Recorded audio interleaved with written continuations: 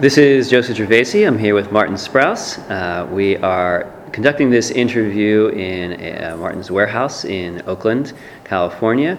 Today is the 16th of November, 2013. I'll be assisted by my brother Bull, who's sitting in. He may throw in a comment here and there.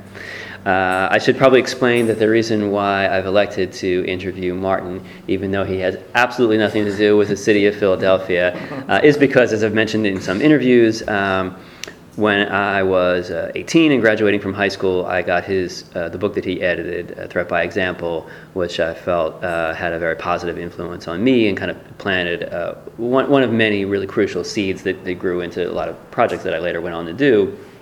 And it was something I had in mind in doing this. So when I was coming out here to present the live version of Loudfest Philly, I wanted to talk to Martin. So even though that he is not connected to Philly, I find that to be kind of a crucial element in this project, and I find him to be an interesting character who's done compelling things. So I wanted to have his voice be a part of the project. Hence, we are here. Welcome. Hi, Martin. So why don't you tell me where and when you were born? Born in 1966, outside of LA. What sort of household were you growing up in? Like, what did your parents do? Mom worked for community service agencies that gave food and clothing to people in need, and my dad, he was civil service, worked for the Navy. Mm-hmm. Okay. And then what was the area like that you grew up in as a kid? Well, since he worked for the Navy, we kind of traveled around a little bit, but we spent most of the time in San Diego, Southern California. Okay. But we did some time in Connecticut, some time in Hawaii, but mostly San Diego. Okay. So young you, growing up around there, what were your interests as a young person? We're going to talk about like prior to any kind of discovery or interest in punk. It was music and skateboarding. Okay. Always. Right. And yeah. then what sort of music were you listening to? Well, then it was like, this is like mid 70s, so it's like Aerosmith, Van Halen. Van Halen's first album.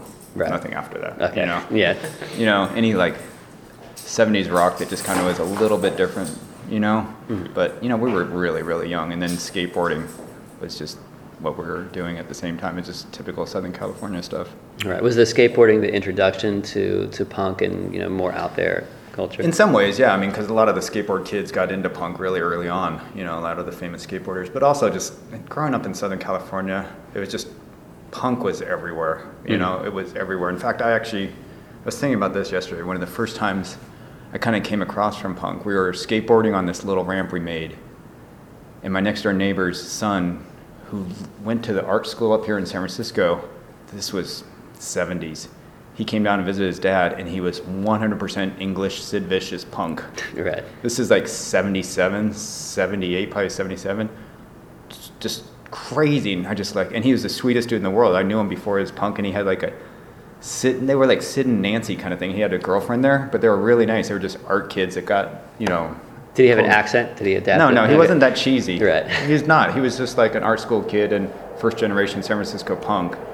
But, he had all the gear on, but he was a sweet dude. And I just like, what the fuck is that? And because he was a cool guy, he wasn't trying to be something other than that. I learned a lot from him. I still couldn't deal with it. I was too young. But then he was like I think his major was film or something. So he was always filming us skateboarding and being punk at the same time. So it was like a nice introduction. It wasn't like, several years later till I could actually fully understand what it was, but I just like, Mm-hmm. It started making sense. Right, I was way too young to apply it to my own life, but I just like, that makes more sense than the stoner kids who listen to the same music as us and always wanted to kick our ass. Like this guy was like something else, and just watching him walk around, just like, nobody knew what to do with him, It's hard now to kind of envision how alien that the vision would be of somebody walking around. Yeah, and this was in public. And it wasn't comic book Sid Vicious. It was like, it's just like when the English influence was here, but still had this like American art student look, like a lot of kids had. So it was like ripped clothing, chains, and probably had a safety pin. So it was that, but his hair was all fucked up, and he was super tall, and his girlfriend had the same look, and I just like. And he just like, hey, Martin, how are you? I was like, what? And then he just filming us skateboarding. It was so good, But but also just Southern California, everybody knew what kind of punk was, even if they hated it. It was omnipresent, especially, 80, the whole time in high school. The hardcore scene in Southern California was so huge, even though it was very small by today's standards. Just everybody kind of knew what it was, you know, so. So how did it begin to sort of seduce you into its folds? It's just friends. It's even peripheral friends. It wasn't even like super close friends. A couple close friends got into it or started listening to it, and you just like, you have Van Halen's first album, then you hear an early Black Flag record, and you go, what the fuck? And then it starts making sense. Like you first hear it and you go, what? Or you hear the Clash first album and you're going, And then it just snaps, you know? It's like, oh, get it. And did you feel that these bands were kind of speaking to you in a very particular way because of the politics or the angst or any of the that business, right? Yeah, it wasn't so like, I'm going to swallow this message and follow this band. It was way more, it just made sense. It was very anti-authoritarian, which just made sense to what we were doing. It wasn't really articulate. It was just an instinctual feeling. It was just, I think for me, more than anything, it was just the anti-bullshit thing. Right. Like, even then, after listening to like, just later on, you compare Black Flag to Van Halen's first album. One's bullshit, even though all the skaters were listening to Van Halen's first album, like when it came out, but then you listen to something else, you're like, that's gone. This is it, and this makes way more sense. And it's just like at the time when everything was just real, it was just like kids doing their own thing, and also, Southern California, especially San Diego, was a really violent place, and it was just kind of nice to be attached, not just the punk scene, just the culture in general. It was just nice to have something where you kind of felt like your group, you're alienated, and you're alienating yourself even more by joining this, but then at the same time, you kind of all stood together. It was kind of sweet. So you felt welcomed into the community? Sometimes, we were young kids, like the first generation punk rockers. We kind of came from the skate punk thing, and then the older generations, which happens everywhere, is like, they're more art students, way heavy into the drugs and stuff, Right. So there's always like generational clash, but there was acceptance, definitely. Right. So you kind of came in with a wave of the more hardcore. Yes. Right. We had listened to a lot of the 70s punk and those bands, but like 80 on hardcore made total sense. Yeah. Way sense. Like, all the English bands were great to listen to, and it made sense. It helped the transition from rock to this. Yeah. But like fully just like, this is our thing, without even saying that, you just find yourself in there. It was hardcore. Sort of stripped down of the artifice, you find like this, the core of what you... Yeah, and again, it was all really instinctual thing. Like, we were all smart dudes. We weren't fuck-ups, me and my friends, but it just made a lot of sense what we were doing. It wasn't like, hey, let's all do this, or, hey, let's, it wasn't like following something. It just was there, and it was super real. And also, early 80s in Southern California, it was about as real as it got, and it just seemed like that's what we were supposed to do. So were you at these shows where you'd see like hundreds and hundreds of people with a giant circle? That was later on. Like Another State of Mind or something. Those shows happened, definitely, and that was like, those were huge by that standards, but small by today's standards, but there was certain LA shows where, then there was, seeing the Misfits with 50 people in LA, it's the same kind of thing, it's like, those big shows were cool, but they're also just like, that's when you kind of lost interest. And the smaller shows, even though a lot of them were sketchy, but those things were really great too, and it just made an instant community, even though we were like, and San Diego punk scene was definitely in the early 80s was violent as fuck. It was crazy, more so than LA. Were there gang factions in there? I mean, were the suicidals kind of? That's LA. That's later. All right. So, but this was, San Diego is notorious. This is pre all those suicidal gangs, but those kind of came in like mid 80s, Suicidals, Lads, what was all those other dudes? God, I hated all those guys, but there were some good guys in all those, but there was a lot of those punk hardcore gangs. But in San Diego, we had SDSH, San Diego Skinheads. This is before white power Nazi skinheads. Okay. They're not politically affiliated in any way? No, they were just like these brothers and just thugs. Brothers in a literal sense? Yeah, okay. And they were like Latino dudes. They all dressed like bikers. So they're Latino skinheads. Okay. Yes. It's not English skinhead. It was just like thug skinhead. SDSH, Arturo. He's still around somewhere. And they the meanest motherfuckers in the world. In a crazy way, but they were at every punk show.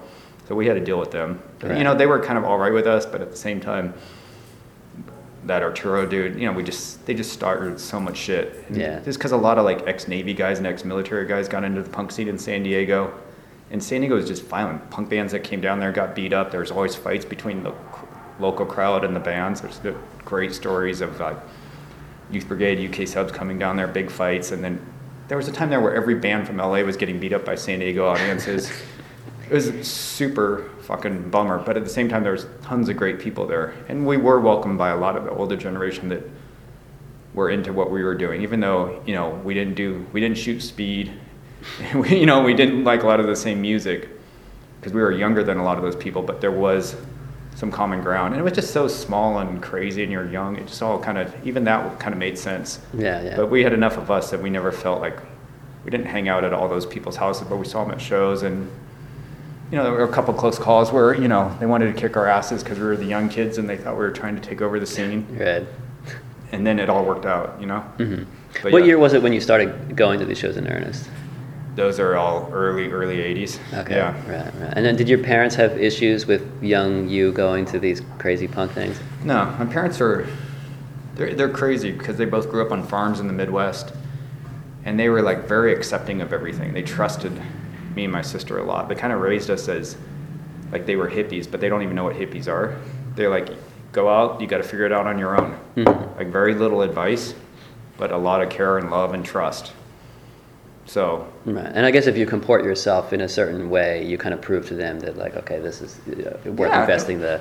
Yeah, and I mean, we were, like, still in high school. We're, like, you know, 15 years old, and, you know, and they're learning about punk through us. But, like, punk bands stayed at my parents' house, you know, and when we started doing our fanzine Leading Edge, which was in 83, we started that. Why don't you talk about that? What was that all about? I mean, it was you and other people? Yeah, me and my friend Pat Weekland started it, and then Jason Traeger, who's a good friend still, and so is Pat. Then Jason kind of came down why we're still putting the first issue together. That was just us wanting to do something. You know, we you know, none of us wanted to be in a band. I didn't have any inkling to be in a band. Right. So we just thought, let's just do a fanzine, you know, and that's how everybody communicated back then. So. Were you trying to express any particular ideas in the Yeah, of course. You know, it wasn't like us, like a younger generation versus older generation, but it came off like that. You know, it wasn't saying we were better, but we were definitely not into like the fighting and all that shit. You know, it was nuts how much fighting there was, and we weren't into that shit. We weren't trying to make it a hippie punk thing either, but we're just like, fucking don't fight, you know. Yeah. But at the same time, we had a lot of common ground. You know, it was very, you know, the cops used to be like the worst enemies. Besides, you know, the cops were the worst enemies of punk rockers in Southern California back then. So, you know, very anti-cop, very anti-authoritarian, you know, very much like sticking together type of thing. Right. So, yeah, and just a lot of the bands we covered were kind of new hardcore bands, where some of the older San Diego speed, you know, fucked up punk shit was, you know, not really our thing. Right. So you never had an interest in or moved into like the drug scene in any capacity or anything like that? Never. Okay. Never. It's just a lot of us. None of us were. And it wasn't when we like heard Minor Threat or Straight Edge, and that kind of like, that kind of makes sense to us too. But we kind of, growing up in San Diego, you know. I guess if you see the examples, like if you do this, you look like this train wreck over here. Yeah, and when we were skaters, even before punk, we weren't like this, you know, a lot of the skaters were like those hardcore stoner dudes. And I'm just like, God, that's just something about that didn't make sense to me, you know. But at the same time, we weren't like church goody kids, or like, you know, like we were trouble, you know, the idea of being troublemakers and not being all fucked up, just like what was happening in DC, but it was just kind of organically happening. It was just young kids making decisions, or making, you know, just instinctively not taking part in things, but still hanging out with kids that did that. It wasn't like our little gang, you know, everyone hung out together because it was so small, but no, we didn't do any of that stuff. That just kind of happened. Right. There was no exes or anything like that, but it's just like 3 or 4 of us too. Right. You know, it was like there was no army. You know, this was small. I went to the largest high school in San Diego, and there was, you know, when we finally got into punk, there was like 2 or 3 of us, 4 of us maybe. But again, a lot of peripheral people knew about it too. Right. And were you wearing like a lot of like the more outward trappings of punk? I mean, were you sort of kitted out to some degree, and you know, in Southern California had that kind of skater, you know, t-shirt, jeans, and we all wore these shoes called winos. You know, these black. There's such a West Coast, Southern California things. These one black shoes that all the kids wore. Mm-hmm. But you know, then shaved heads and stuff. But it was pretty simple, you know. Yeah. But you know, some friends would have spiked hair. It was just that's how it was. You know, a lot of the girls were more punk looking. You know, it was just everything at once. Mm-hmm. You know. But for me personally, there's probably a couple embarrassing photos, but I wasn't super geared up. No, it was more simple, straightforward. Okay. But we looked punk back then. Now we would just look normal. Yeah. But then we kind of stood out. Yeah. How long did you do the zine? We did 5 issues. So it was leading edges from 80. We started in 83, and it stopped right when I moved up here was 85. Okay. So what brought you here then? MaximumRockNRoll. Okay. So we used to come up and visit. We were, you know, like back then we were friends with, pen pals with a bunch of people, and Bones, who was in this band CIA from Connecticut and later in 76% Uncertain, he came out here with some other friends, and I hooked a ride with him, and we drove up to Berkeley to visit MaximumRockNRoll in San Francisco, and then me and Tim Yo kind of hit it off. Mm-hmm. This was in summer of 83, maybe 4. Yeah, so Tim Yo, clearly significantly older than you.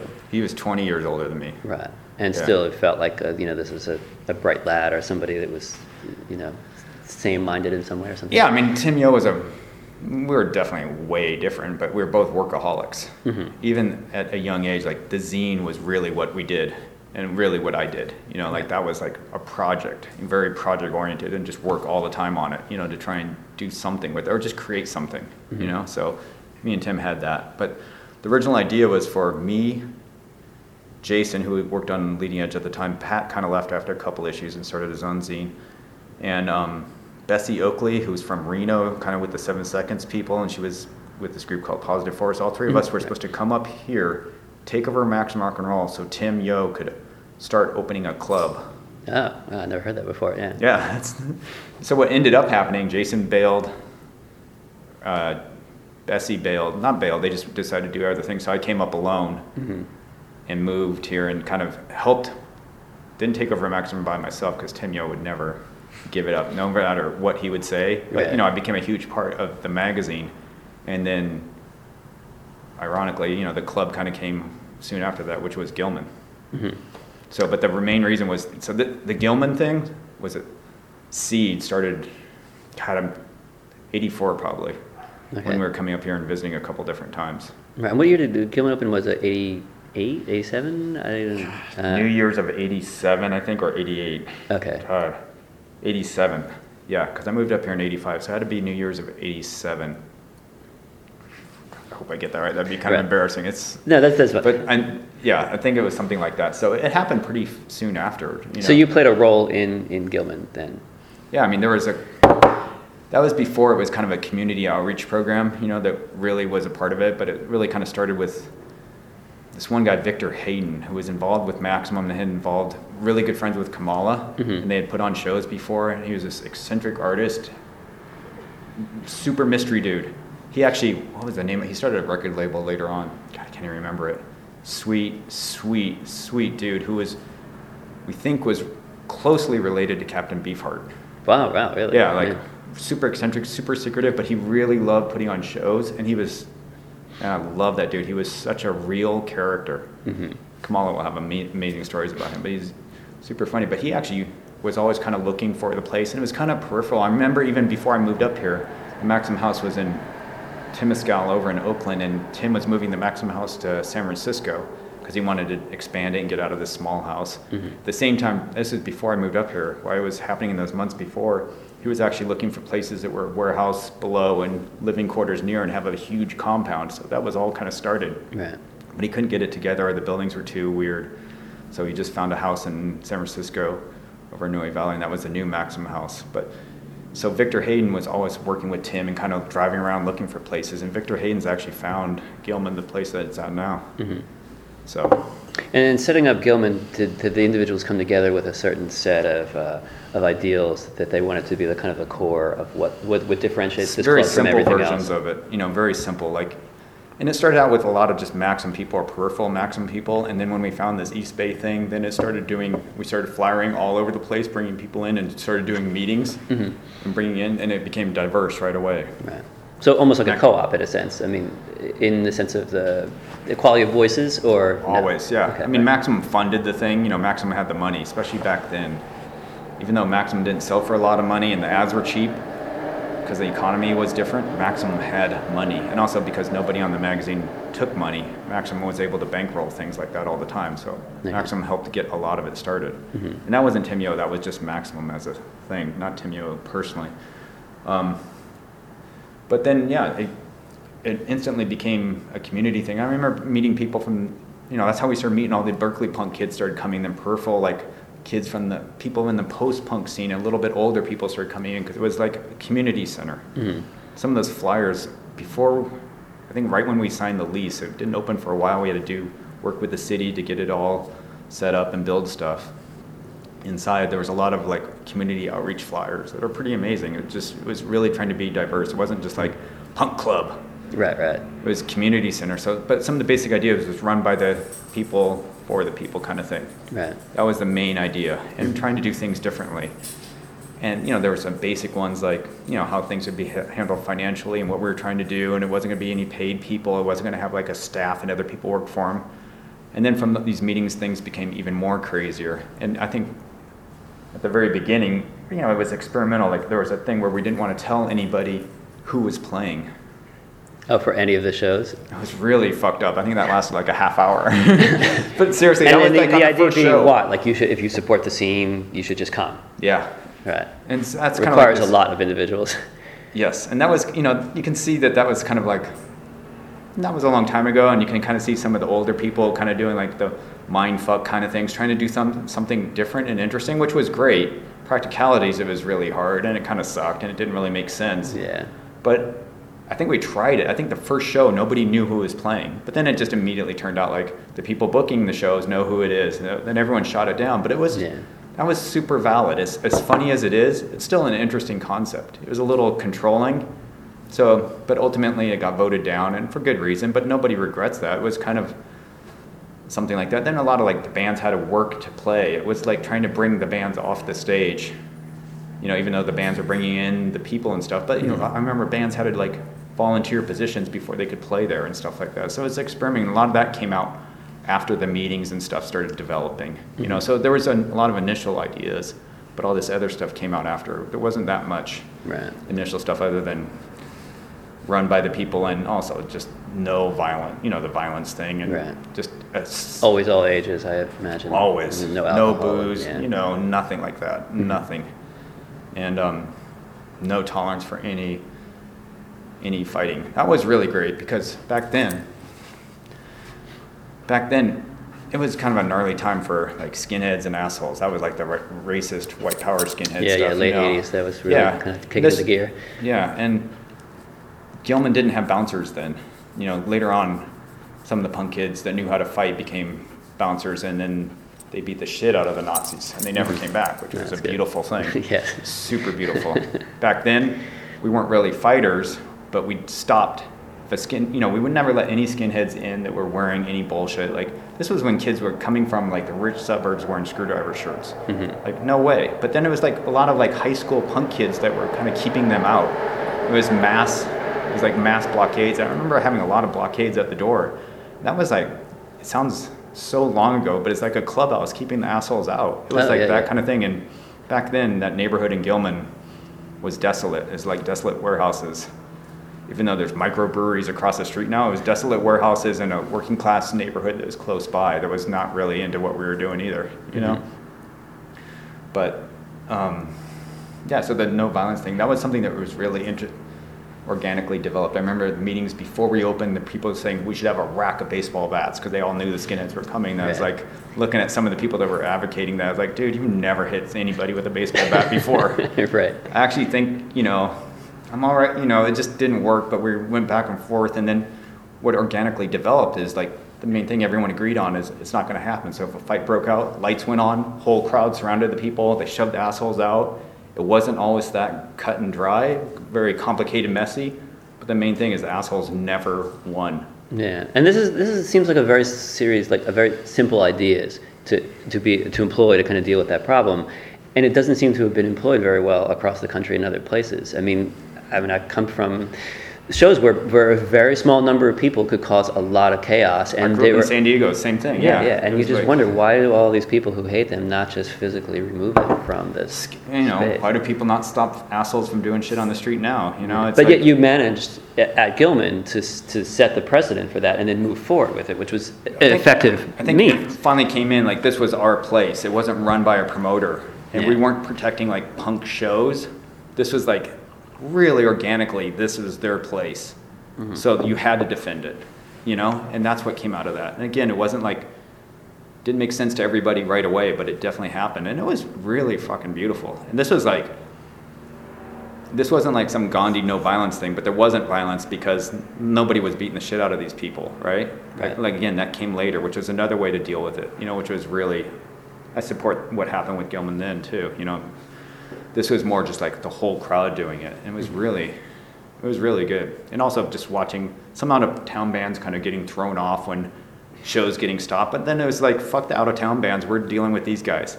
Like, dude, we're up here to play. Like, no. Yeah, but this is your life going forward. Yeah, we don't give a fuck about you. We care about this asshole and he's getting out and you're not going to play until he's out. Yeah. It was really like that, But it was every Friday and Saturday we had confrontations like that. It was a kind of a new wave of assholes coming into the punk scene. Yeah. That really, they never, and then San Francisco assholes coming out of the woodwork, coming over to Gilman, it was gnarly, but then they all got dealt with. And what's the most amazing thing? Gilman's still there and still run by for the most part, the same ideas, And again, not to really romanticize what happened, but when they brought the people in that beat the Nazis up, that was beautiful. Nazis never come back. Yeah. We didn't have that much luck. We had repeated Nazis. They never got in. They never won or got in, but we confronted them in a different way, and then they finally got their asses kicked, which was... That's great, yeah. Yeah, no problem. Yeah, much better than a pacifist approach. Well, we kept them out. They didn't, used to see Nazis, just assholes, just ruin every punk show, or even just ruin a set or anything, That didn't happen either, so... beating them up and making them fear coming to Gilman was a long-term thing, but they never even did it another way. And it wasn't pacifism like everyone was sworn to not fight. It was just mass numbers of people dealing with this, like you'd see in a demonstration or something, It's like if a cop's beating the shit out of somebody, then the crowd surrounds the cop, and the cop can't beat the kid up anymore. Right, yeah. The crowd wins, the cop loses. It was like that. Mm-hmm. The cop being the asshole. Right. Yeah, no, I got you. Yeah. So in dealing with... a lot of people with probably very diverse voices and probably very distinctive personalities, considering this is the Bay Area. Yeah, very much. How did people gel well enough together to be able to kind of move these ideas forward, or were there always kind of people, throwing really... Yeah, it was crazy. It wasn't really super diverse, like someone trying to hijack it and to go somewhere, but, there's also a volunteer thing. So someone that, decisions that were made 3 months ago at meetings, I think we had meetings every Sunday afternoon. A new group of people would come in, they'd try and bring up these old subjects, and it was just like that painful thing, painful democracy.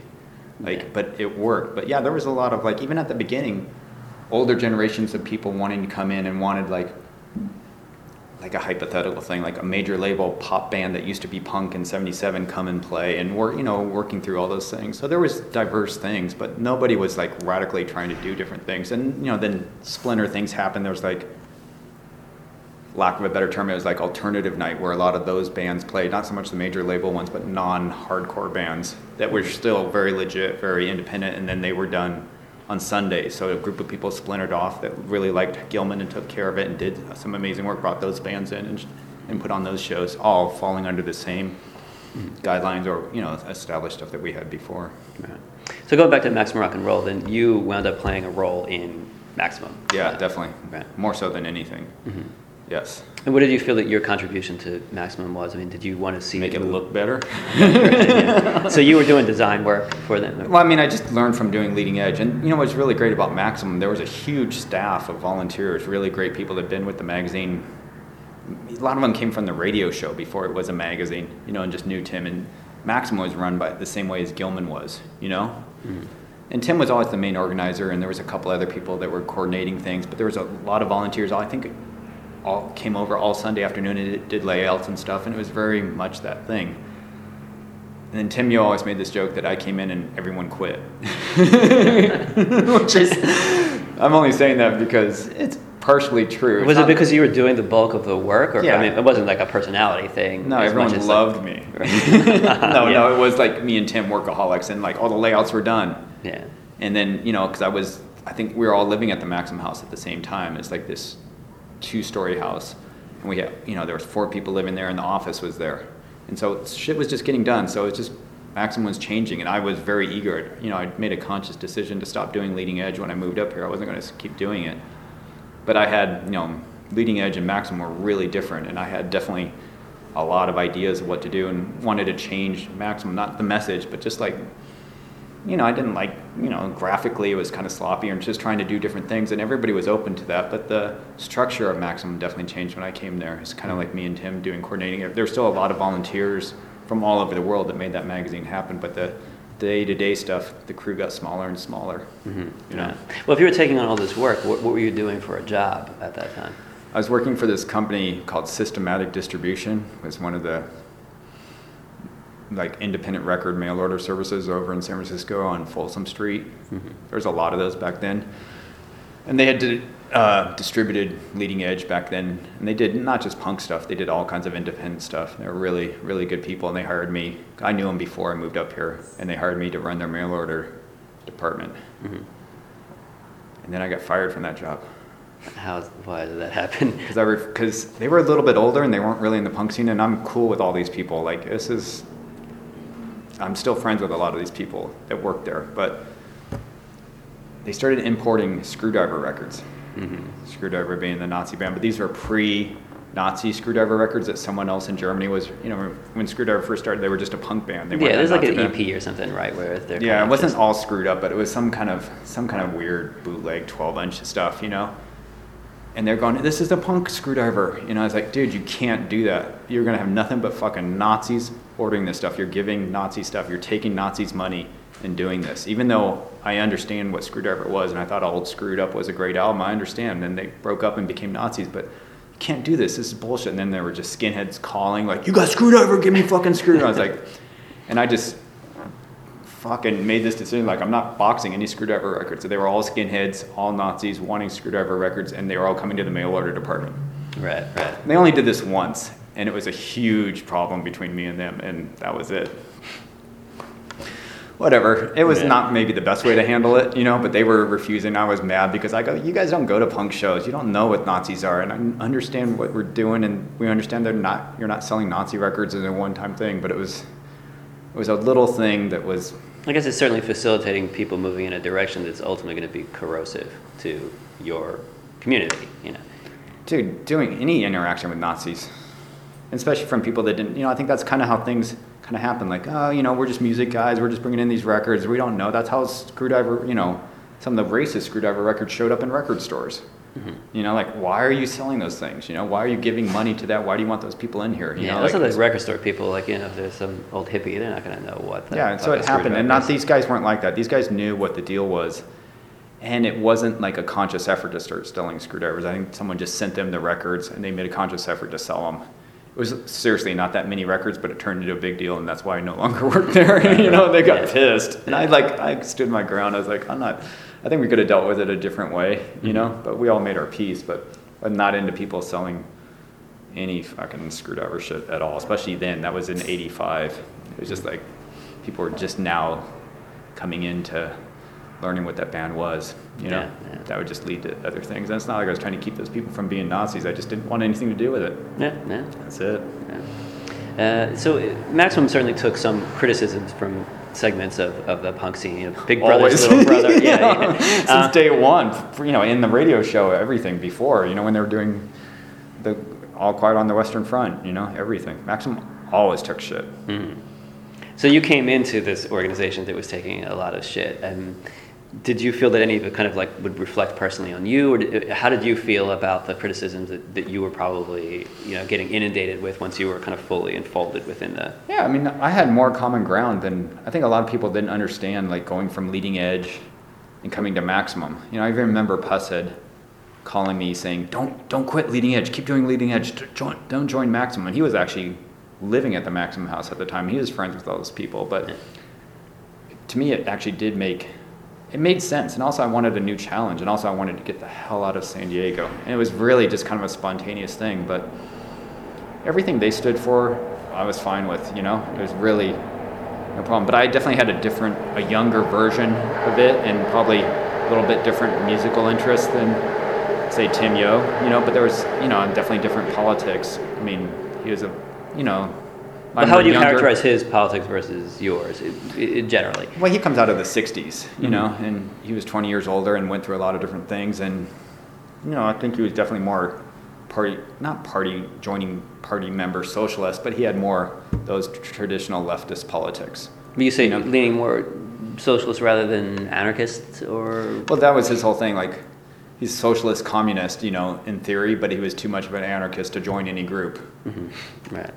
Which made total sense. That's for the most part, not verbatim, but that's a quote from Tim Yo, and it totally did make sense, you know? Mm-hmm. And then where did you kind of fall into that? I mean, I didn't even have anything. You know, I didn't even know what any of it was. I was just a punk kid who didn't like cops.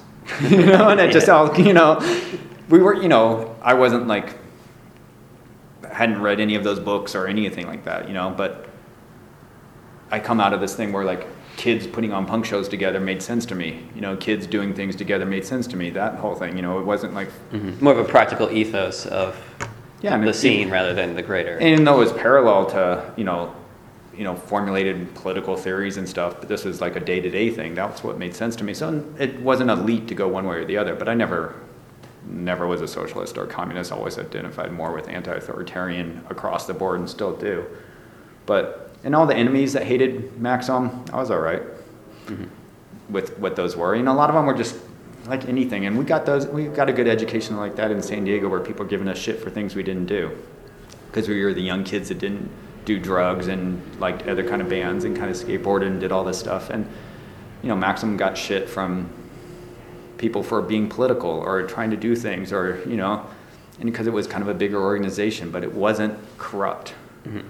You know, and then the bands that hated Maximum or whatever, you know, Maximum still gets shit to this day. You know, even from things like 20 years ago or 25 years ago. It's amazing. People still talk shit, and people still talk shit about Tim Yo, even though he's been dead a long time. Yeah. But all that stuff I was okay with, you know. But it was a lot of... The good thing about Maximum is there was a lot of strong personalities and a lot of individuals that worked under that banner, but still kept their own identity. Pusshead being one, you know, Tim Yo, Rue Schwartz. A lot of people come from the radio show where, you know, had been around a long time, but Jeff Bale, another person. But they all, you know, it wasn't like one party, Maximum party line, but they had strong personalities that stood up when they were doing things outside of the magazine, you know? Was there ever friction within the magazine regarding, say, like certain columnists who would perhaps write things that were antithetical to the beliefs of some of the people working for it, like Michael Board or something like that, you know, who would write things that would be pretty fucking out there sometimes? Yeah, I love Michael Board. Yeah, that always happened. There's columnists, there are big fights about letters.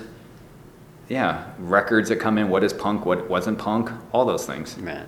I'm sure they still happen, you know. And, you know, who should be a columnist, who shouldn't, who should do this, who should do that, bands, rumor that this band did that, how do we handle that? Letters upon letters upon letters that were worth printing, just always, constant. And a lot of times, you know, like Michael Board is a troublemaker and he always pushed the limits, but we all had more in common with Michael Board than not. You know, like Tim Yo and Michael Board were friends. Michael Board, I love that dude. He's a sweet, smart dude, and I knew what he was doing, you know, and he was just stirring up shit, but smart dude and really loving dude. And a lot of the people that worked on the magazine brought in a little bit different point, gave that magazine a lot of variety. And they had a lot of freedom to do what they wanted to do, too, you know. How long was your involvement with Maximum? It was really, you know, I mean, it was every day for a long time. And then I officially left the magazine a year after Tim Yo died, so that was like in '99. So No, that was a long time then. Yeah. But those last years, I was doing a lot of other things, and then I started Pressure Drop Press, which was a book publishing thing that started, was actually, Maximum helped fund it at the beginning, and then it broke off on its own. And that started like with Threat by Example in 1989. And then that was what I was focusing a lot of my time on. I was still peripherally working for the magazine, and even the Pressure Drop office was inside the Maximum house. Mm-hmm. And, but towards the end there, I was kind of, not doing as much as other people, more just like outside I knew a lot of the people, but I wasn't doing a lot of the daily work. And then just after Tim Yo died, me and a couple other people, maybe Tim and Mark, said we'd stay on long enough to kind of ensure the transition would happen. Mm-hmm. Okay. Right. And then a year after, I just kind of officially left, took my stuff off, took my name off the official paperwork and stuff. Right. So talk a little bit about Pressure Drop Press.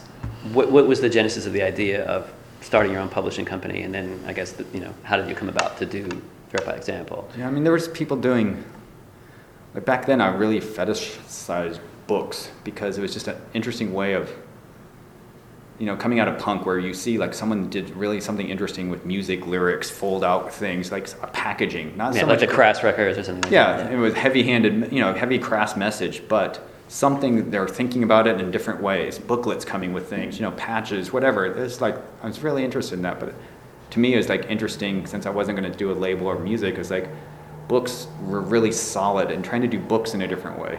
Mm-hmm. That was definitely the concept. Like fanzines, trying to do fanzine in a different way. You'd get a fanzine with a big fold-out poster that turned into the cover, but it was all like interesting punk ideas. That was really amazing. And people were like research, who came out of the Search and Destroy fanzine and research books. They were they maybe had 3 or 4 or 5 books out, and they were like definitely in like that post-punk world art thing, but the way they did it, and that they came out of that Search and Destroy, which was such an amazing fanzine. Vale and everybody that worked on that was like really inspiring. If not, I ripped them off in a lot of ways, but in a punk way. Like I wasn't really into what they were talking about, modern primitives, and you didn't want to split your penis in half. Nah, I didn't want to negate it, But graphically, I was really like, doing that kind of. They were, doing really books that looked different, mm-hmm. and carrying, like taking fanzine culture, putting it in a, perfect binding format and selling to people. Like, wow, that really is interesting to me. Yeah, I think it's almost hard to understand now how innovative that was because design has come along so far. Yeah. And people kind of have it more within their means to do design like that. But I mean, I can recall when those things came out too. Like they were very striking looking. Yeah, even holding it was really like, like when you see a record cover, the record fetish thing or something, there's always that kind of, and it was just way of communicating ideas, not just graphically. That was a huge part of it, but incorporating it into a book format and kind of fucking with things, but it didn't have to just be text, one thing after another with a fancy cover on it. Mm-hmm. All the pages could be art. All the pages could be like, have a punk thing on it, and that was good. And then another huge influence was Cynthia Conley when she did Band in DC, because we had met early on. She came out and visited soon after I moved to San Francisco, and we became buds, and she was in the process of working on Band in DC then, or was going to. And Cynthia, I have to give full credit. Everything she does like 5 years before anybody else. And she was on her own mission to do a book and do it this way, and that was huge. Yeah, there was nothing else like that. I don't think. That's Cynthia Conley. Yeah, Cynthia Conley is like that in so many ways, and she never gets credit. I mean, people that know her give her credit, but she was like, and she wasn't even trying to do it. She just like, oh, this is what you do, and bring people together. And a bunch of women from the punk scene came together, mainly Cynthia Conley, but other people putting all those photos together and doing a book, and a nice looking book. Yeah, nothing half-assed. Nothing half-assed, and she was in total control of it. Mm-hmm. Yeah. It was just like, and that came out, I was just like, holy fuck, I can only imagine to do something like that. Not so much photos, but just like, it's like 100% punk. Everything in there was so fucking beautiful, crazy punk rock shit, but it was done beautifully.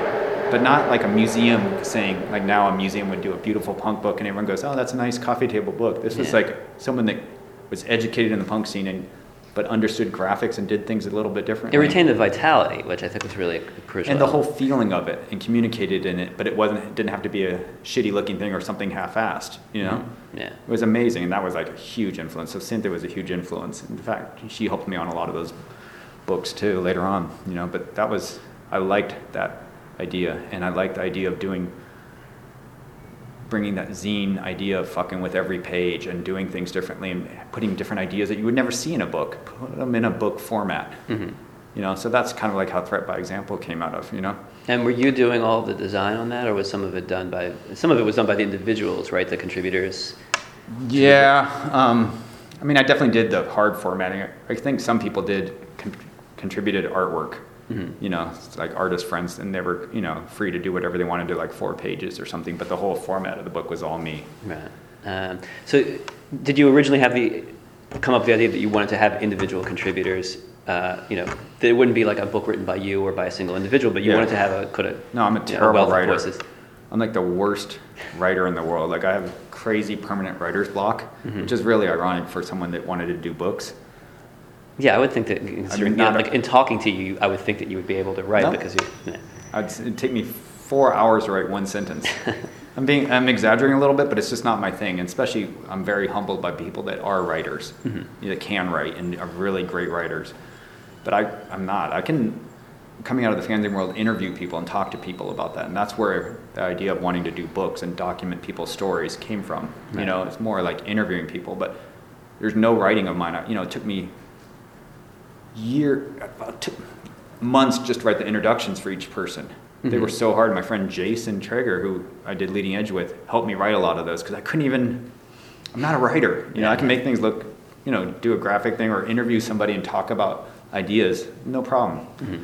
So, yes, I struggle with the writing thing, but what came out of Threat by Example is hearing people's reasons why they wanted to be, how they got into punk and why they were still into punk, and just sort of making, talking about rebellion and lifestyle in the format of a book. And that all came out of interviewing people, and just doing the book format was something different. How did you select the individuals that you wanted to have in the book? I think I just made a list.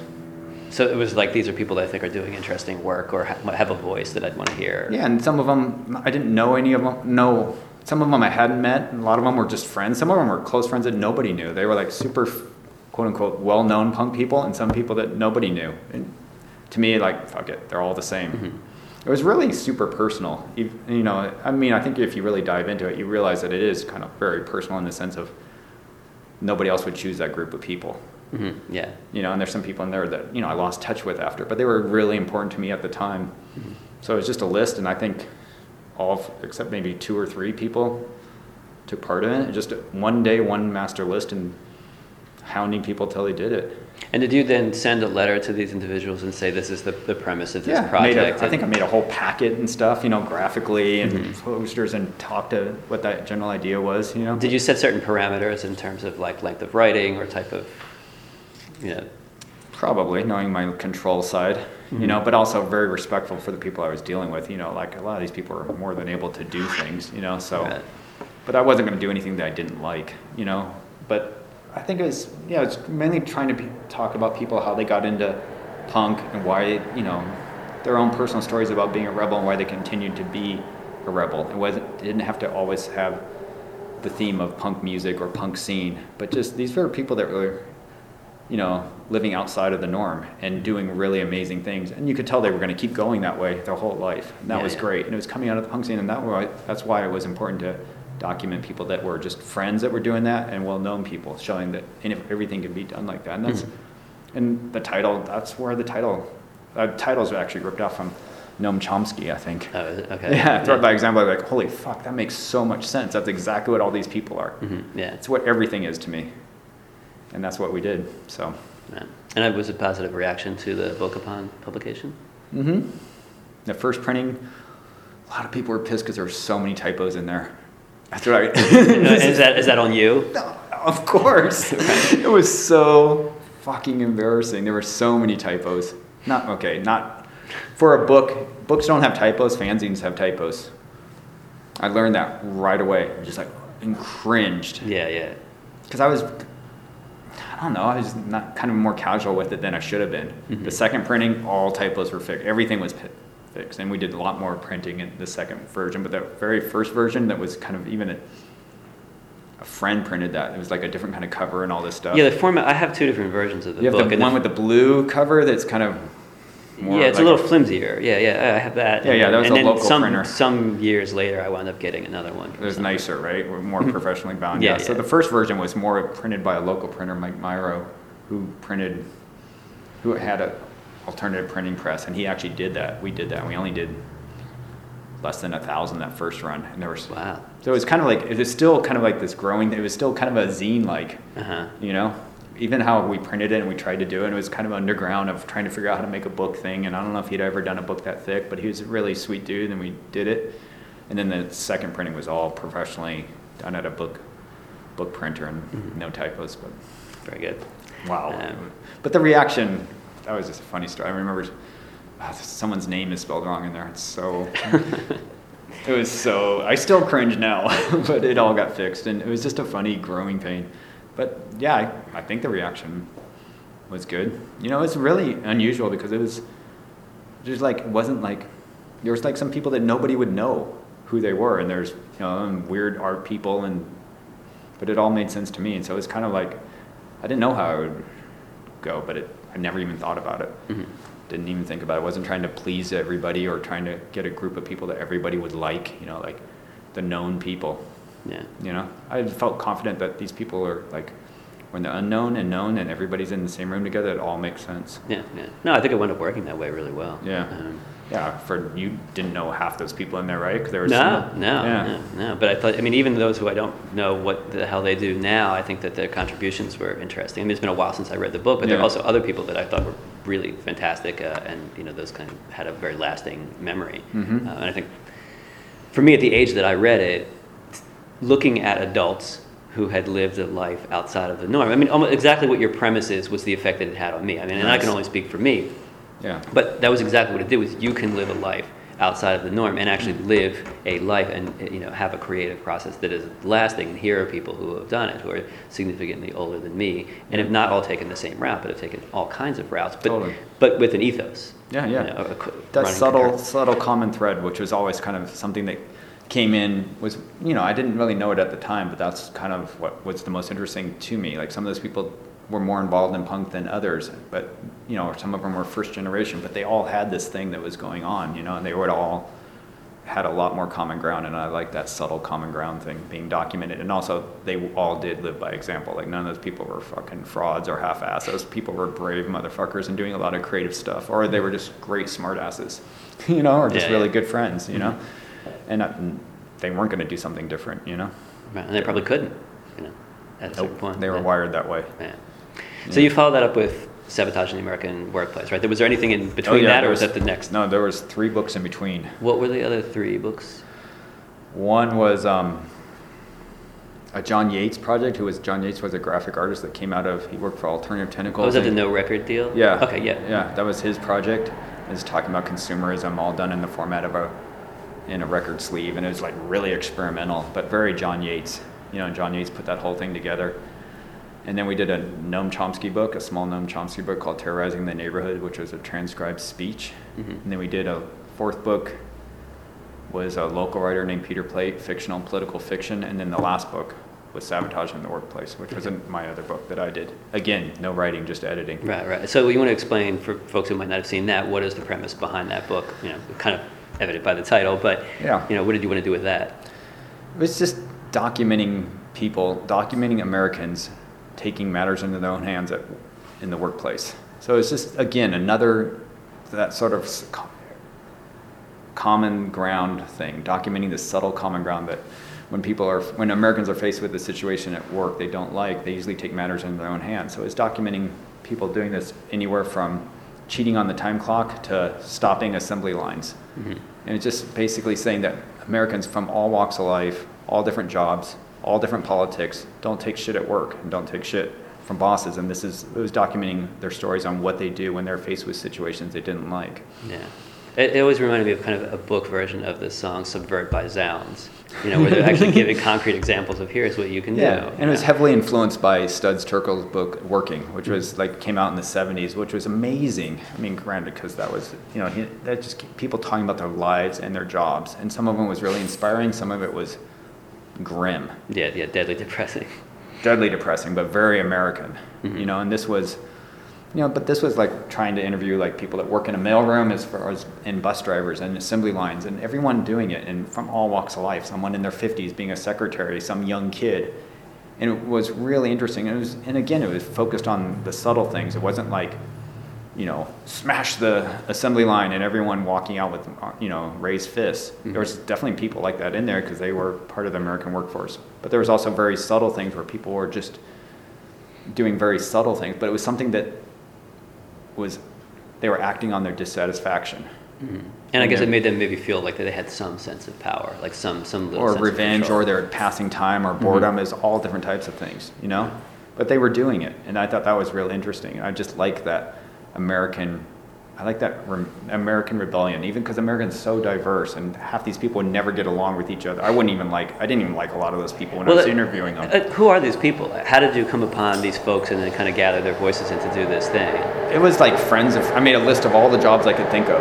Right. And then just started calling friends of friends, like, oh, do you have an uncle that's an auto mechanic? Or I know this guy that's a taxi driver. And it was a lot like that because this is way pre-internet. So it was really hard to track people down. Yeah. Then interview people and get them to tell the stories. A lot of times it was just interviewing somebody talking about their job. Because it was never like, tell me, I'm doing this book about, sabotage. Tell me your sabotage story. It was like, okay, you're a postal delivery person. Tell me about your job. Tell me what you like about it and what you don't like about it. And when we talk about the part you don't like about it, how do you deal with that? Mm-hmm. That's where the stories came out. Right. So did they know that the project was going to be called Sabotage? No. Okay. But I told them I was document. So it's like I explained the premise of the book, and it was like dissatisfaction and how people did it, and people were all right with it. I didn't use the word sabotage because it was too misunderstood. That's why it had such a strong subtitle. Mm-hmm. Anecdotes of what was it? It's been a while since I said that. Fuck, I can't even remember. It was really clever and really smart, and it's probably had a typo in it.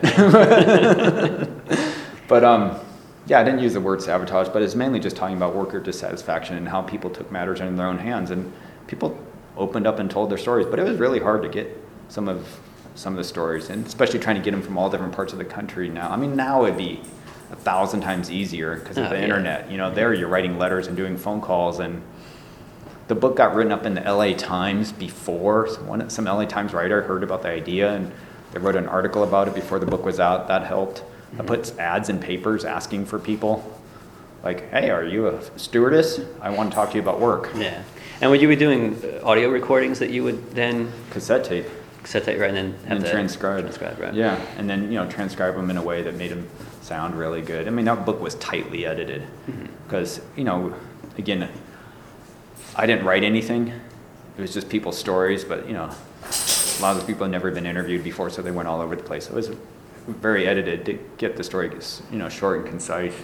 And then we edited out millions of stories that didn't make the final cut because we could only have so many in there. I was just trying to get the point across that there was a lot of diverse people from all types of backgrounds that were doing this thing. Yeah. And that just came out of working shitty jobs. I was working, just like what I wrote in the introduction in that book, it just came out of from working in a mailroom for a financial magazine. And I saw people from all levels of the company bummed about this company and how they took matters in their own hands. We were at the bottom of the totem pole, sitting in this mailroom, and I was just watching people, what they would do. And it wasn't like a scam place. It was just super normal. Yeah. And I was just like watching like the stockbrokers or guys that handle the stockbroker articles for this magazine would do certain things. We would do certain things. Bosses would do certain things. I get going, oh my God, this is so funny. Because I never really had a lot of straight jobs, but that one was like a very straight world kind of thing. And that's where the idea came from. And then true stories about people in their own words. And I also knew that everybody had a story. Mm-hmm. Just trying to get people to come out in their own way to talk about that story. Yeah, get them to feel comfortable, really. And even to understand what we're trying to get at, without, fighting the concept of it or denying it, it was, but I still think that's true all the time, but yeah, it took a while to get all those stories out, Yeah, you talk about the people at the bottom of the totem pole, and I imagine like little termites eating at the totem pole. Like they might not eat all the way through it, but they're boring. They're making little burrows into that thing. Yeah. Its integrity is wavering a bit. Yeah, and I think what was really interesting about that book is not so much the individual stories, but the overall idea. Mm-hmm. I think that's what was the strongest part of it, Some of the stories were good, some were so-so. It was really hard. I'm always skeptical of past projects, but, we could have done a lot more for getting more diverse people and stuff. but the overall theme or the message it communicated was strong in my ideas, and it accomplished what I wanted it to do. And that book just took off because of that. And I just thought it's because people can identify with that. It wasn't like they didn't have to like rally behind the message. They could identify with the people in the book. Right, it's not politically affiliated. No, not at all. Not at all. Like I said, all those people were really diverse, and I had not a lot in common other than all of us had to work in America to stay alive. Right. And some were, all different classes, all different pay scales. But it was pretty interesting that way. Right. And then that was it for you ceased publishing after that book. Did you continue operating the press in terms of like keeping the books in print, and why did you decide then that was going to be it? Sabotage took on a life of its own. That lasted a long time. That just kept selling, and I was doing we didn't do any press for it really, and I was doing interviews for a year talking about that book, and it was getting reviewed in every magazine in the world. We were maybe send out a review copy, but then it gets a write-up in magazines, and we weren't even trying. I didn't even know what I was doing because we just came from a completely different world, and I didn't really have much connection to established printing presses or publishers and how they did things. I just was kind of making it up, and it made sense, but that book had a life of its own. And after that whole thing, it just kind of reached a point where okay, I'm done. Do you feel like you had said all that you wanted? Okay. Yeah, and it could have been 2 years after. It was going on and on and on. It wasn't in a bad way. It was just I think it reached a point where okay, I've done as much, and the interviews were dying out, and I think other people were like, oh, you should do a second volume, which would have been easier at that time because we had the first one out. But I thought, no, it's time for somebody else to talk about this in another way, in a different kind of book. This isn't my thing. I think this can be a trigger. I think I did as best we could at the time, and maybe someone else would do it because it was never about me and my stories and my publishing thing. The only reason why I was doing books is because the internet hadn't been invented yet in my world. It just books was the best format to do it in. Now I would never do a book. Why? Because it'd be easier to find people and circulate that type of stories free on the internet. That'd make more sense to me. You don't find an appeal in the aesthetic of having a physical. I still like that, but no, printing and shipping books is insane to me. Even though I still understand why people publish books, and I still like the fetish of them, but information, that was more about the information. And graphically, you could do interesting things, and it'd be more interesting to have the ideas circulate really easy, and no one had to buy it, Right. That would be kind of a beautiful concept, So what happened to Pressure Drop? Did you stopped? And then where does that leave the things that you created as Pressure Drop? Those books are not in print anymore, right? No, nothing's in print. They're on Amazon. I've seen that some of those fetch a pretty good amount of money. I know, right? And where's those royalties? Would you ever want to do anything with those? Do you really want them to just lay dead and become collector's items as they are now? I can't control that, if you consider doing an e-version of them, or it'd seeing be nice if to do another publisher wanted to pick It'd be them nice up. to do an e-version of Sabotage, but it's also of its time. Do you think it's that lodged in a time? Yeah.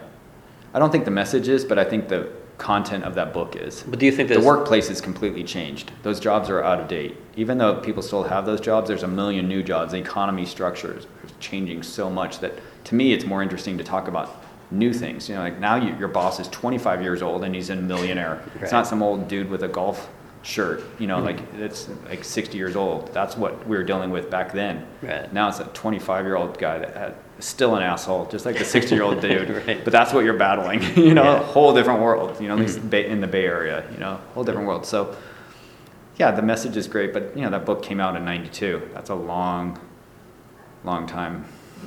But people still read the Studs Terkel books, or like Aikenfield or something like that, where they're like, portraits of people, how they lived at a particular time and how they dealt with their time. Yeah, I agree. I don't think that the passage of time invalidates those I didn't people's say that. Well, I know you're not saying that either. I don't like running publishing companies. It was very expensive. I don't mind doing the hard work, but it just kind of stopped making sense. Even though we didn't sell our books for a lot of money, and publishing world's kind of corrupt and stuff. Now information is circulated in a different way, and I'm more about the ideas than the actual artifact. Mm-hmm. You But know? what about threat? Like, is that something that you would want to see in an e-form or in some form? In some ways not. I mean, like, not every old punk fanzine from 1982 should be reprinted. Not everyone, but some of them. There's like the Touch and Go book that came. I mean, there's been, like Bazillion Points. I don't know if you've seen that. Publisher has taken these old fanzines and compiled these things.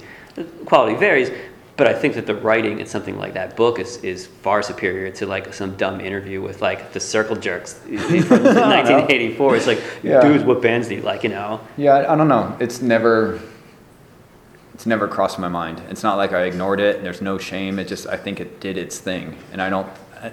You've never been approached with anyone saying, I'd like to see this come back into print? There'd be if someone credible that I really liked and wanted to do it in a format that was interesting and do it in a ebook format, for lack of a better term, that would be interesting to me. I would never publish or tell somebody they could print a printed version of it. I'm just not into the printed book world. I mean, not for my own stuff. I'd rather be an ebook where people can get it and cheaply and quick, and that would be more interesting to me. But nobody's ever approached me. And also, I control things. I'm very controlling in the sense like pricing and how it is and how it's handled. I'm very protective of those things. But they were from a long time ago. I mean, someone came up. Someone wants to do like a best of leading edge book. We did five issues of our fanzine. We were kids, and I was like, we're not going to do that. It just doesn't. I don't know. It's just a weird thing, and it's just like just because it's old and someone wants to put it all in one format doesn't mean that's the right thing to do. People can still find these things, and I like when things are free and archived. I think that's really important. But doing published things, it's not always interested. And I seriously haven't gotten that more offers. The Sabotage book's been bootlegged more than it's been officially. Oh, it has been bootlegged? It's been bootlegged twice. Oh, wow. Out of where? Out of the Italy, US? I think, somewhere. What the hell what is Italy? Anything goes. Is it in Italian? Yeah. Oh, wow. And I think they did their own edited version. Then there's a German version that's kind of a bootleg. Yeah. You have copies of these? I don't have the Italian one. I just saw it in catalog, and I was trying to track it down. I was having one of my friends track it down. It really pissed me off. Even though bootlegging is kind of part of the whole punk culture, I thought it was pretty funny. But it was just like they were making money off of it. And it was like a university press, whatever that means in Italian. I don't know. But it was just like they did it, and they were saying, I don't think my name was even on it. I think they just took the title. I was like, wow, nice move. Yeah. So to answer your question, very long answer. Yeah, if someone that I like did it, it'd be good. But I personally have no time to do it or that much interest in doing it. And I'm still very proud of those things, but they're from a long time ago. I'd be more interested if someone did a newer version of the subject of Sabotage right now. Mm-hmm. That would be really great. But I guess a lot of blogs probably talk about this stuff. There's so many workplace blogs. Yeah. It's so easy to read stories. Like you could do a Google search right now and find 500 stories. There's probably a podcast entirely devoted to that. What? Yeah. It's totally true. And that's what's really great. Back then there was nothing. There's a couple fanzines that were kind of political underground magazines, that talked a lot about workplace politics, but not in the same way that where I was coming from with these true stories. But, now it's everywhere. And that's great. That's good. So... Yeah. And all the other stuff, no, it all kind of served its time, Okay. So I guess we'll move kind of into the present and sort of begin to wrap the thing up. Yeah. What is it that you do now, and do you still retain some connection to punk? Yeah. Okay. Now I design and build furniture and interior architecture, and that's something I've been involved in ever since I was a little kid. Like one of my first jobs was working at an architectural firm. So it always kind of went parallel with punk, even though I stopped doing design work or being involved in that world when I moved to San Francisco in '85, and didn't start it up till maybe 10 years ago. Just was blanked out. I was just really involved with music and doing that kind of stuff. But yeah, it always kind of made sense to me, even though design is very aesthetic and stuff. But I run my own business, no boss. Right. Anybody that works with me, we're all independent contractors. Everybody takes care of themselves. Make sure everybody gets paid. It's a very nice, loose-knit people, group of individuals that come together and make things happen. Mm-hmm. Yeah, I mean, it's really weird. It was a really, you come out of the punk scene and then you're, in some ways, you have to deal with business people, which I'm not really into in big companies and stuff, but I come with a different perspective, and I think in some ways people like that have that perspective. Other ways they want nothing to do with me, and we can't even speak the same language, which is fair enough. You know, It doesn't bother me. But yeah, I mean, I'm really happy with, you know, what I'm doing and doing the design thing. But to me, not to say I do punk rock furniture. It's not like punk rock, you know, it's not like I'm saying this is punk, but yeah, punk was my education. I never went to college, barely graduated high school. And I've always done everything on my own with the help of friends, family, everything, you know, being that. And that's very punk. And it's doing your own thing is very punk, you know, just kind of unheard of. And the way I do things is like, it seems really hard and doesn't make any sense because it's just the direct opposite of the way the business world is, you know, which has nothing to do with punk, you know, and it's just like, it's so different. And it's you managed to sort of successfully navigate through those waters, kind of operating under your own. Yeah, I don't have a choice. That's the only way I'm going to do it, you know. It's hard sometimes, you know. It's just, you know, you like want credibility, like you want everybody to be responsible for their own thing, and not with the people I work with, but a couple peripheral people you partner up with, a fabricator, and you're like, the fuck, why are they being such fucking assholes, and why are they fucking up and not giving a shit? Why are they just taking money and doing shitty work? It's like, oh, business. Money. Now, I don't really know much about the world in which you move it, but in dealing with, say, like the fabrication of the product, are there ethical concerns that wind up coming to you in terms of the means of production or the sourcing of the materials? I mean, I don't know how much of that, because it's kind of alien to me, but... Yeah, I mean, it's like making anything. You want it to be as best as you can do. I'm not into making things for the sake of making things to make money off of them. Money's a factor of it because it's a business, but you know, it's like doing a fanzine. You just want to have that comfortable feeling inside of you when you're 15 years old, like I did a fanzine, this is what I want to do, this is it. Now I'm making this table and I like the way it was made. There was no real bullshit in there. Like people that worked on it got paid, the client got what they wanted, the quality is really nice. Yeah, it's all kind of responsible.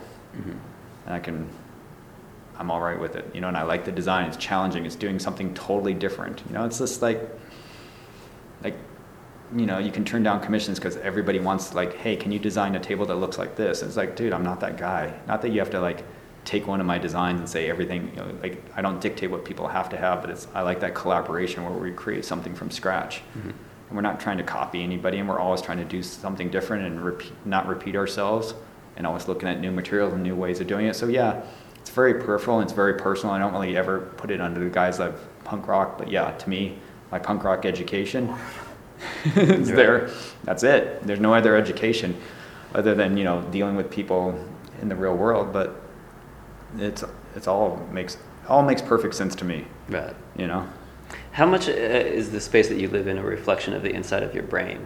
Like, I mean, when I look at you, like, it almost appears like you own nothing. I mean, as you live in a big white, I mean, people can't see that obviously, but it's very minimal. I mean, is this the inside of this? No, I'm not saying your brain's minimal, but like, is that what that's again? The desire for this, like, kind of like minimalism in. I mean, unless there's like up there's like 3 million books or something. Yeah, like, but like looking down here, you live in a very big open white space with very few things. And lots of light. I don't know almost anyone that lives that way. So I'm curious how that is like, is that the inside of the Sprouse? No, I mean, I don't own a lot of things. I don't, you know, and I also like getting rid of things. Like, it makes more sense for me to have MP3s as opposed to CDs or records. You know, I gave away my record collection in '85 when I moved up here because I was going to have access to the MaximumRockNRoll library. So why did I need anything? So I give it all away. Then CDs are like the grossest thing in the world. MP3s that you can play anytime you want make total sense to me. It's like one less thing to look at, but you still have the music. I don't need to look at things. It must be very easy for you to move from one place to another. Yeah, my house also burned down in the 90s, so I lost everything. That's kind of the beginning of minimalism. Like every punk rock letter I ever had, I saved. Family thing, everything burned in 92. Oof. What happened there? Just this heater malfunction, wiring, caught on fire, burned the whole place. Nobody was hurt, but I came home and saw that my house had burned down, and I moved with a shoebox. A shoebox full of ashes? A shoebox full of just very little, few things that didn't burn, and that was it. And also, I don't know, I'm just not into... I don't know. I like open space and I like light. I mean, and pretty much all I do is work on laptop and phone and sketchbook. It's so compact. Yeah. But it's like, it looks crazy when people see my world, but to me it makes sense. Like, I'm the guy that can look at a long blank wall and go, wow, that's really beautiful, because I like how the light hits it and stuff. I don't need a logic. I want to live inside of your brain. I'd have so much less. It's super confusing and crowded here, but my world looks better. There's always, I'd have a couple more things here, but I always find out I'm giving stuff away or getting rid of stuff. Yeah. I don't know why. I don't know. It just seems very, I like the clean lines, but, yeah, it looks kind of brutal, and there's not a lot of stuff here. There's a delightful dog named Grady. Yeah. Fuck that, totally up since we got here. Grady, he makes a mess, man. This is basically his playhouse, That's right. All right, one last question. This is kind of a weird one. Once upon a time, someone gave me a button with your head on it. Chick magnet? Chick magnet. What the fuck? That is a good story. Yeah, I'd like to know about the chick magnet. That still has a life. That's from a long time ago. I still have that button. You have that button? I do have that button, yeah. And they had shirts too. I never saw this shirt. Why does this exist? So there's a woman that I met through Gilman called Jennifer Cobb, who grew up in the East Bay here, and met her. She started coming to punk shows at Gilman, and we kind of became friends. And we used to play practical jokes on each other a long time ago. And I pulled some practical joke on her, made a flyer. I don't really remember. I think it was something I made a flyer and posted it around her neighborhood with her face on it. It was like, I was like all proud of myself. Yeah. And I just like, oh, I got Jennifer so bad. Or put stickers on her car. It was something like that. But it was like something that caught her off guard. But then I realized never fuck with Jennifer Cobb. So this is like at Gilman, a Fugazi show, one of the early Fugazi shows. Afternoon show. I come into the show, and it was like way before the band was playing or anything. It's just like coming in, there's still people. And I walk in, and almost everybody in Gilman was wearing Martin Sprouse chick magnet shirt with a really terrible photo of me, and everyone was deadpanning it. Like, nobody was acknowledging that they were wearing these shirts. And I just walk in, I go, what the fuck? It was like a being John Malkovich kind of scene, like where you're just like totally thrown off and you couldn't really figure out what was going on. And everybody was in character, like, hey, what's up? I think Ian had a button on, or he just goes, hey, what's going on? And everyone was doing that to me, and they wouldn't let up. And I was just like, holy fucking, nobody took off the shirts. And Jennifer destroyed me. And that thing kept going on a life of its own, where people still, how the fuck did you get one of those buttons? One of my friends, I used to come here fairly often throughout the 90s, so I don't remember who gave it to me. It was like Devin Moore for somebody, but somebody had one. She did it so well. She screened those shirts. She made them. She made shirts and buttons. It cost a lot of money to make that many. She didn't care. She wanted to destroy me. And she did. And I've just like been half the man I was before then. I'm just like, hi, Jennifer. Like, I will never mess with her. And it's still going on to this day. What, they still make these things? No, they're still around. I don't know what, but it was like the best revenge. I should have worn my button over when I came over. It was there's stuff on Facebook where they're still, and it still fucks with me. Like, it just looks, it's like, Yeah, she played the long game. She played the long game, and she goes, I just never want this guy to ever mess with me again. And she wasn't angry with you, right? I mean, she just meant she fun. had me. She wasn't. We weren't enemies. We were like friends, but she just took it way further than I ever could. That is very impressive. It's beautiful. It's the best. One of the better jokes that definitely the best joke that has that long-term thing. Mm-hmm. Unbelievable. Because people still, close friends of mine still wear that shirt sometime, or have the button. I'm just like, really? What was that, like 20 years ago or something, I mean, it's just like that weird face. I don't even know where she got that photo, but yeah, that's Jennifer Cobb getting sweet revenge for me putting a sticker on her car or something, and she took it 1,000 times further. But I still don't know how she got everybody at Gilman to be in character. Like, she orchestrated, she's kind of a shy person. She orchestrated it where I think everybody wanted to get revenge on me and fuck with me, because they're all just like pretending they weren't wearing the shirts. But people didn't harbor animosity towards you, probably. No, right? It's just a perfect practical joke. Yeah. It's just so good that everybody would just love the concept. It was just all in good fun, but really, really good fun, at my expense. And I was so humbled when I saw the shirt. I was like, wow, that's a really good joke. I mean, I was laughing my ass off, but it just kept going on and on and on and on. Do you have a shirt of your own face now? I don't even have a button. I don't have anything. It's too bad.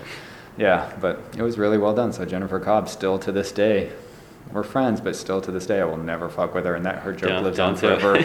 No. Fantastic. Thank you very much for talking to me. Thank you.